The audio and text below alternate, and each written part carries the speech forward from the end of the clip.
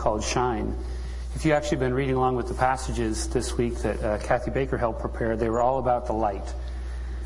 So of all the things I think that go through my mind in watching that video several times and actually having that kind of song on my heart a lot lately, I think the thing that most strikes me, the message that comes through most clearly at the heart of it is this question: can you overcome a heart that's overcome? God, can you overcome a heart that's overcome? Here are the lyrics of the song, right? That chorus. Next one. Shine your light so I can see you. Pull me up. I need to be near you. Hold me. I need to feel your love. Can you overcome this heart that's overcome? Can we believe God's promise when things are dark and it's hard and we're at the darkest time of the year, and even through the holidays when we have so much joy, when we have so much anticipation going into the new year, there's hard stuff going on for folks. Can we believe that God's light will shine? Listen to this one line from the psalm we'll be looking at today. Psalm 51:17. The sacrifices of God are a broken spirit, a broken and contrite heart. O God, you will not despise. When we're broken, when we are overcome, when we are overwhelmed, God will not turn us away. God will come with hope.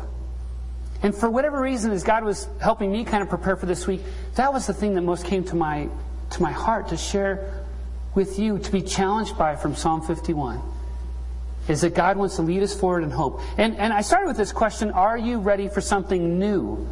But I think God would have us ask an even better question together today. Let's pray together, please.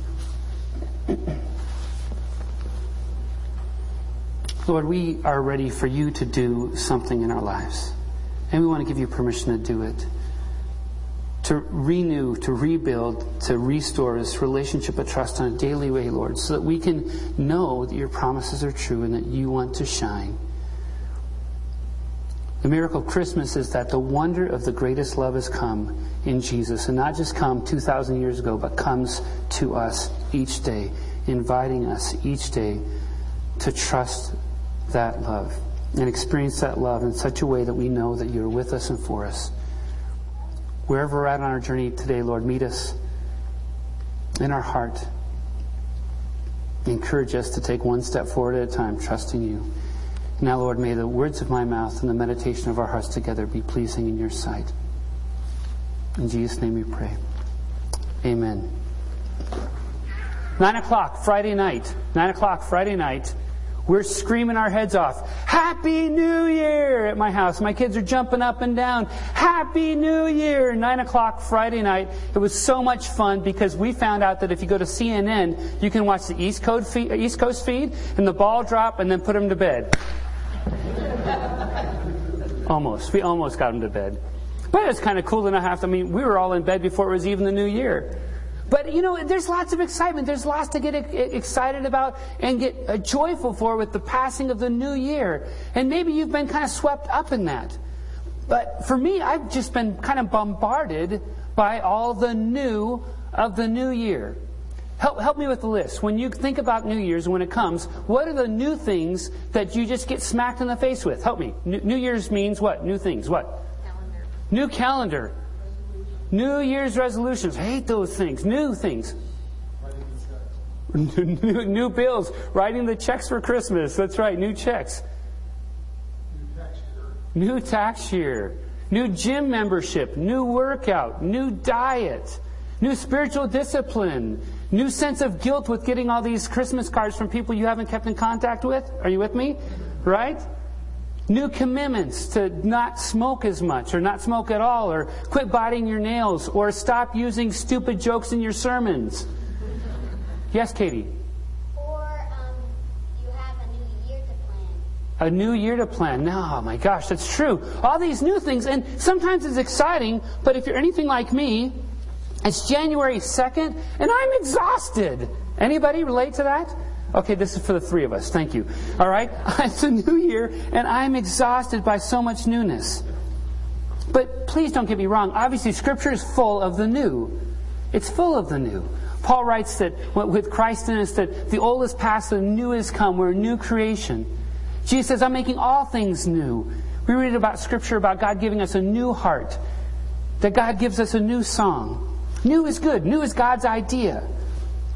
But our culture, my friends, our culture focuses on new things.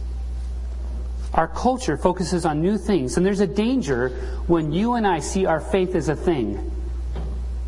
There is a danger when you and I see our faith as a thing, when the fact is it's a relationship with a person named Jesus. Right? It's a relationship with a person named Jesus. Because if it's a thing, I can't tell you how frustrated I was watching the football game.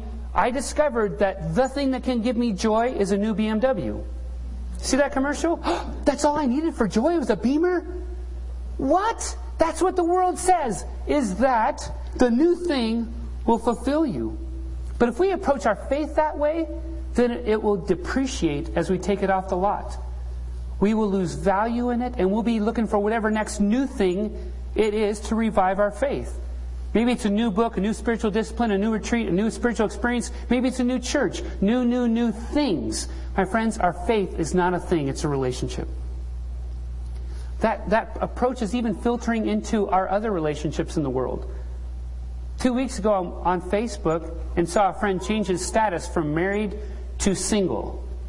Because his relationship was that easy to change because it's a thing. And he had like 4 people give him the thumbs up that they liked it. And posting how great it was that he had this new thing in his life. My gosh, our relationships are being destroyed by a culture that sees it as things. So this morning, God's placed on my heart a challenge to look at not just the new, not to focus on the new, but this word instead, renewed. The word renewed. I think it's more of a relational word. We're to renew our friendships. We're to renew our marriages. I'm not going to trade my wife in for a newer model. She's not a Beamer.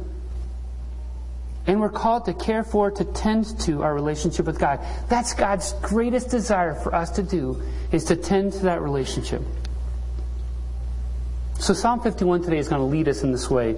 And then in just a couple moments, my brother Dan is going to come up and share his testimony. So I might encourage you, if you want, and you got a pencil and you want to open your bulletin, I'm going to ask you to rewrite some lines from Psalm 51 for yourself. You can maybe do it in your head. You can maybe write it down. I'd encourage you to take that challenge. But let's look at the whole psalm, or most of the psalm first, and then we'll come back. It'll be up on the screen. Have mercy on me, O God, according to your unfailing love. According to your great compassion, blot out my transgressions. Wash away all my iniquity and cleanse me from my sin. For I know my transgressions, and my sin is always before me. Against you, you only have I sinned and done what is evil in your sight, so that you are proved right when you speak and justified when you judge.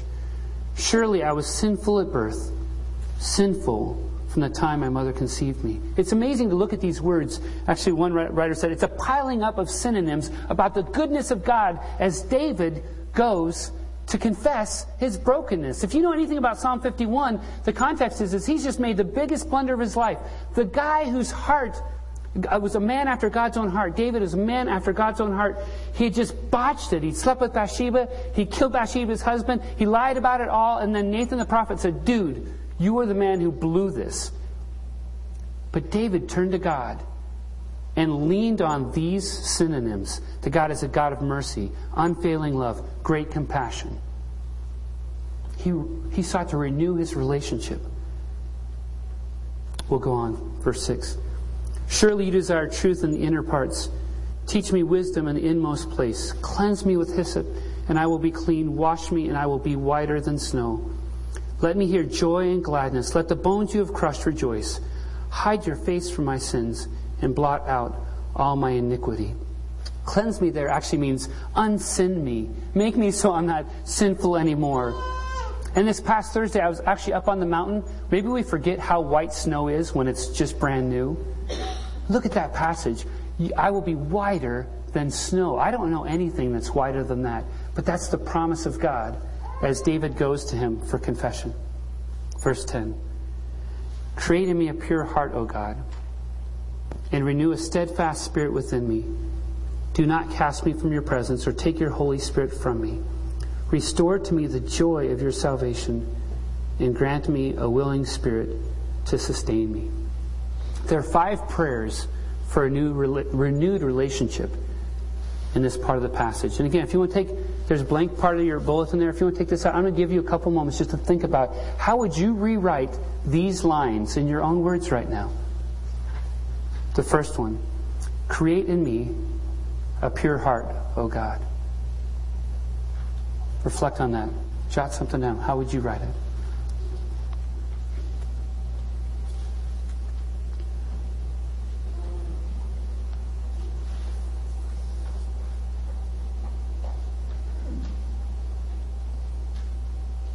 What strikes me about this passage is that God is the one doing the making. I'm so tired of exercising all my energy thinking I got to make things right. God is the one that's creating. God is the one who's doing the making. God is the one who's doing a fresh start, the new thing. That's God's deal.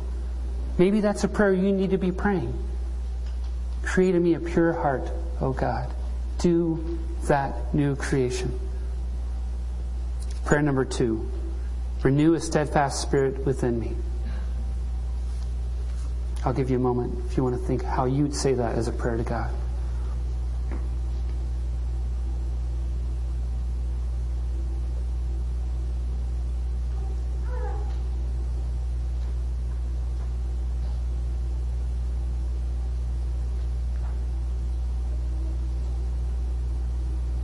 There's that relational word, renew. A right relationship, a right spirit. To make it good between you and me, God, renew it. Renew it. Because it's what I most need. Prayer number 3. Do not cast me from your presence or take your Holy Spirit from me. How would you rewrite that line, that prayer?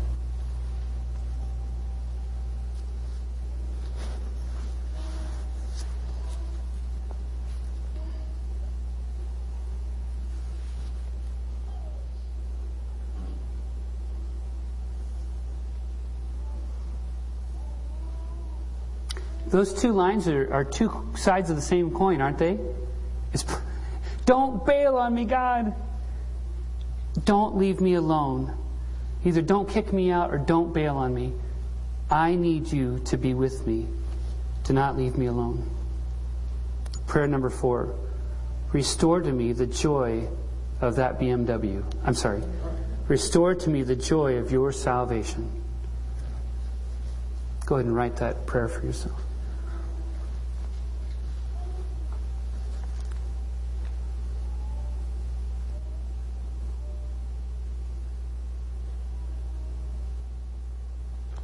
You know, that word looks a lot like renew. Restore, renew.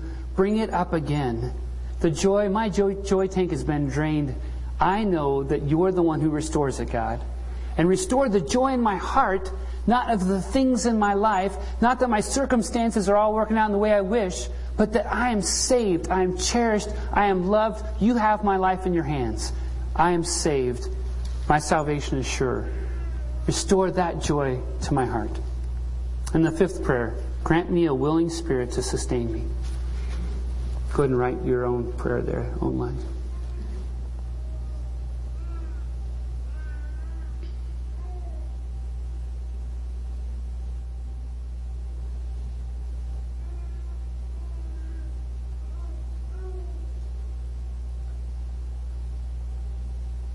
Gosh, when my joy tank goes down and I need strengthened, sustained, I just need to have a willing spirit to go quickly to God.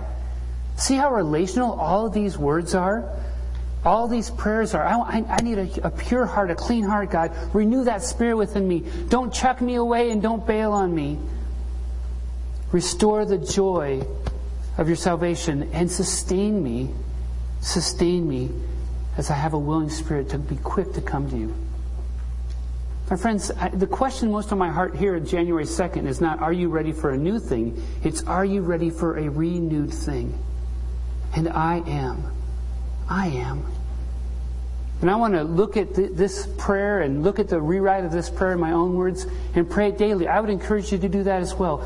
Pray it daily, that it would be true for you, a renewed relationship. That the love of God would be more real to you today and then renewed again tomorrow and renewed again the day after.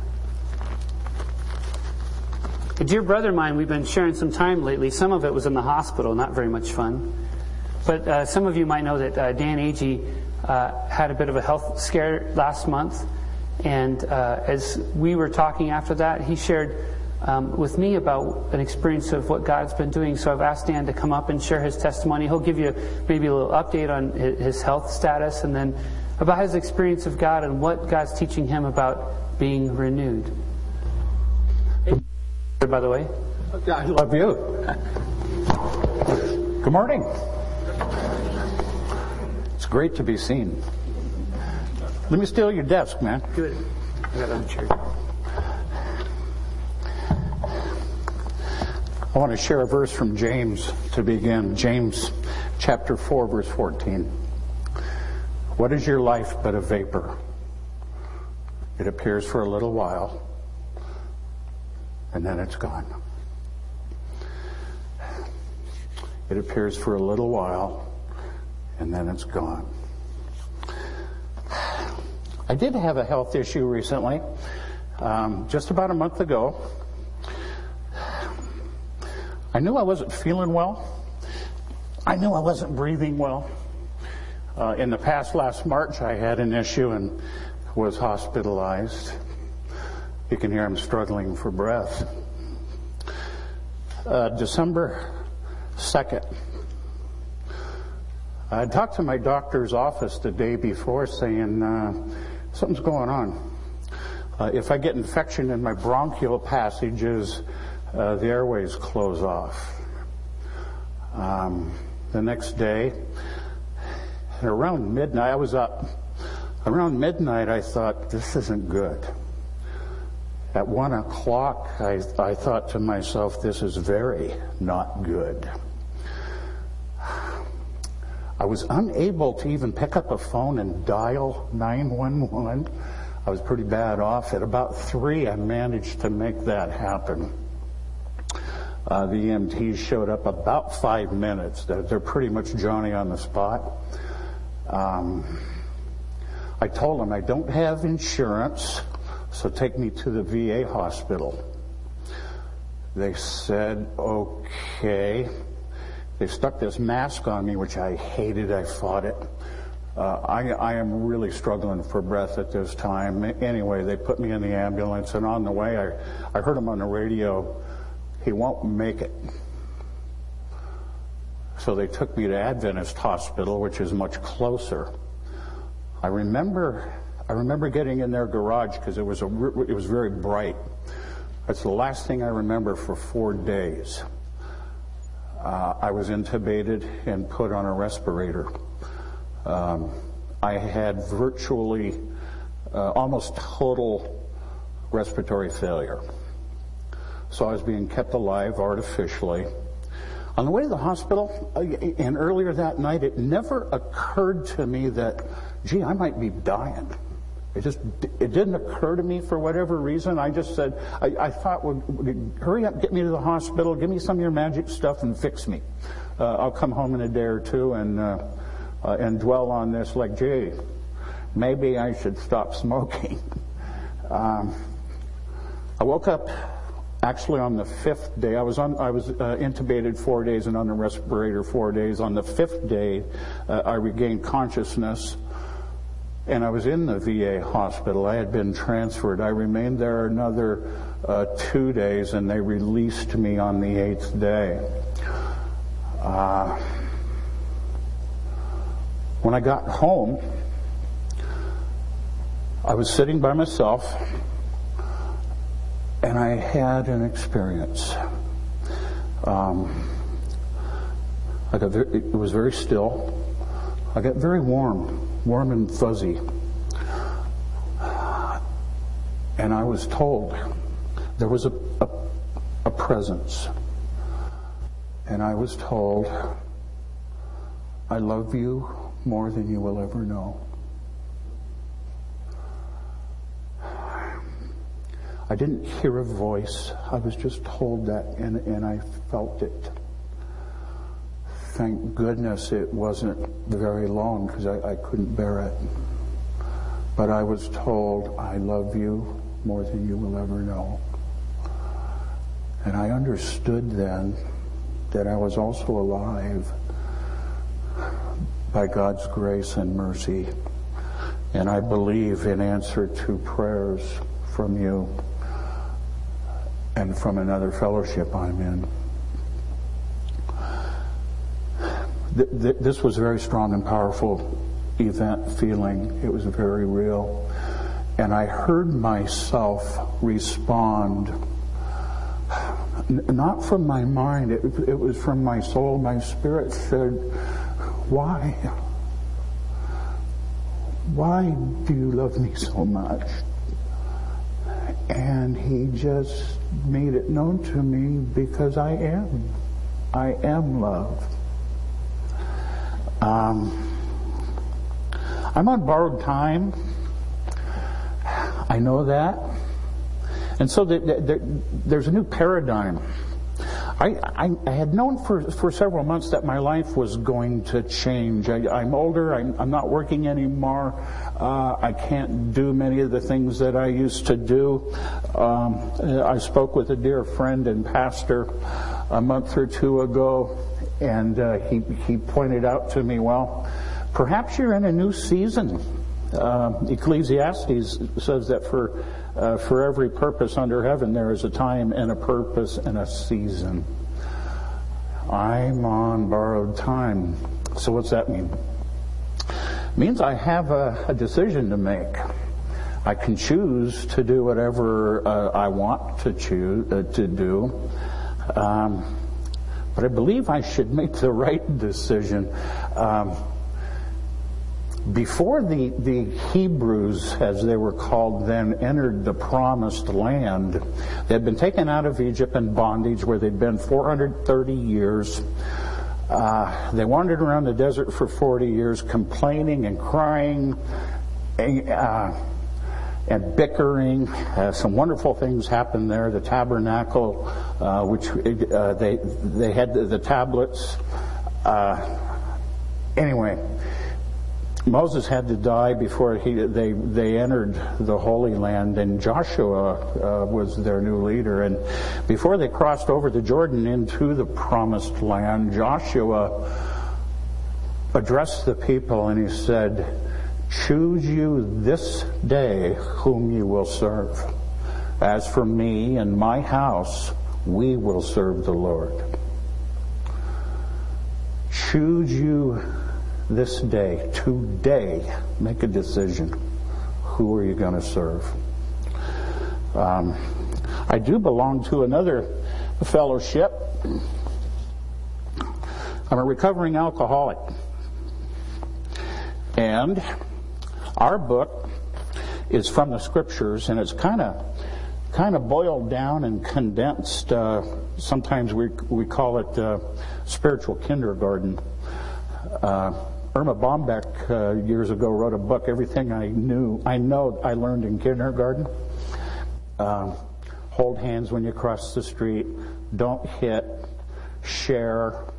Pretty basic stuff. This is pretty basic stuff for us. We're so full of self-will that we need to be drawn a picture on how to live spiritually. It's called a 12-step program. Most of you know that. Our third step is made a decision to turn our will and our lives over to the care of God as we understand Him. There's a prayer associated with that. We are now at step 3. Many of us said to our Maker as we understood Him, God, I offer myself to you to build with me, to do with me as you will. Relieve me of the bondage of self, that I may better do your will. Take away my difficulties, that victory over them may bear witness to those I would help of thy power, thy love, thy way of life. May I do your will always. We have a choice. Our will or God's will. And we have that choice every day. Our will, my will, or God's will. My will didn't work out very good. Another way to put it, I think, is that we have a choice of God or not God. God, not God. Wow.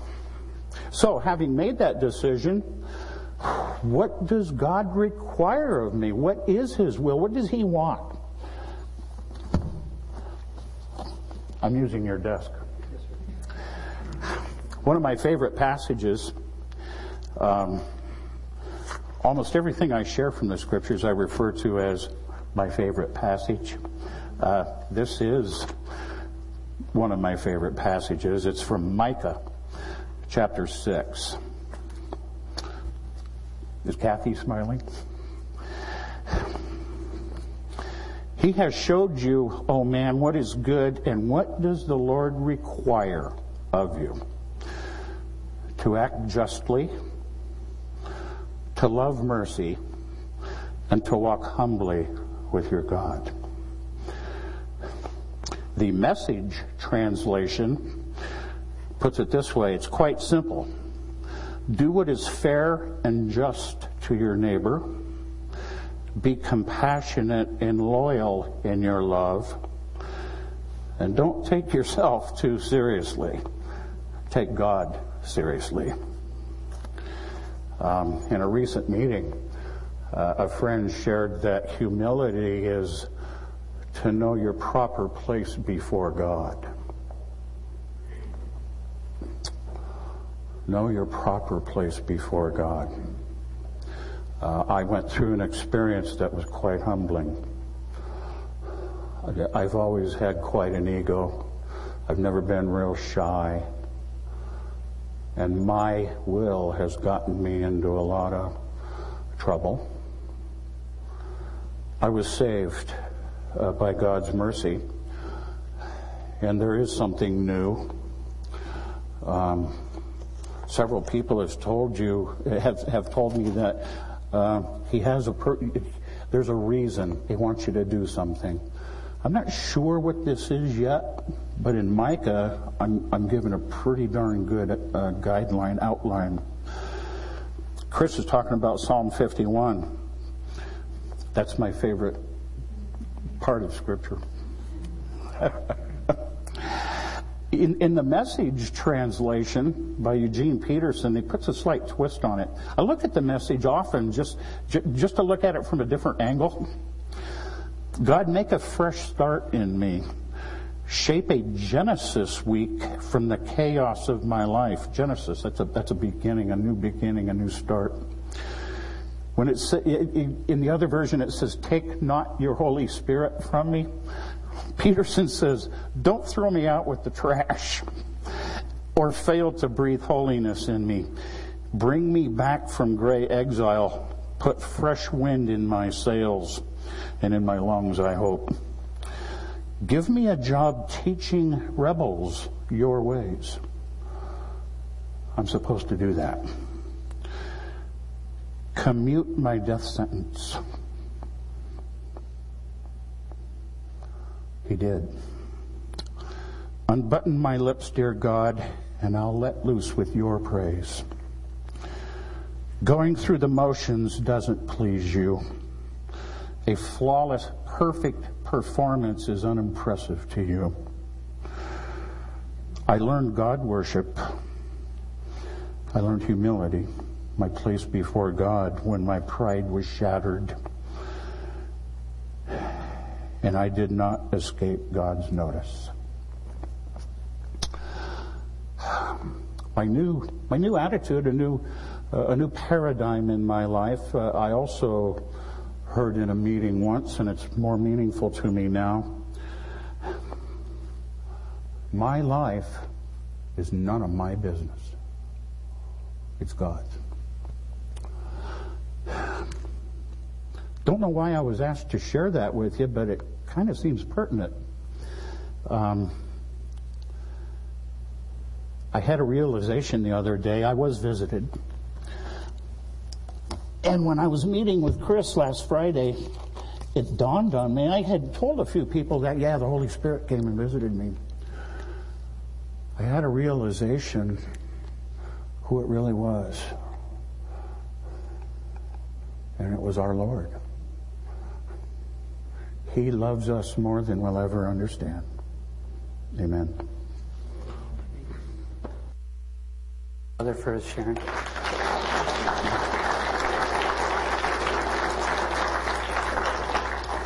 We'll close with these words from Brennan Manning about this love that is to be renewed. The Lord is now calling me a second time, affirming me, enabling me, encouraging me, challenging me all the way into the faith, hope, and love, the fullness of it in the power of His Holy Spirit. Ignorant, weak, sinful man that I am, with easy rationalizations for my sinful behavior, I'm being told anew in the unmistakable language of love, I am with you, I am for you,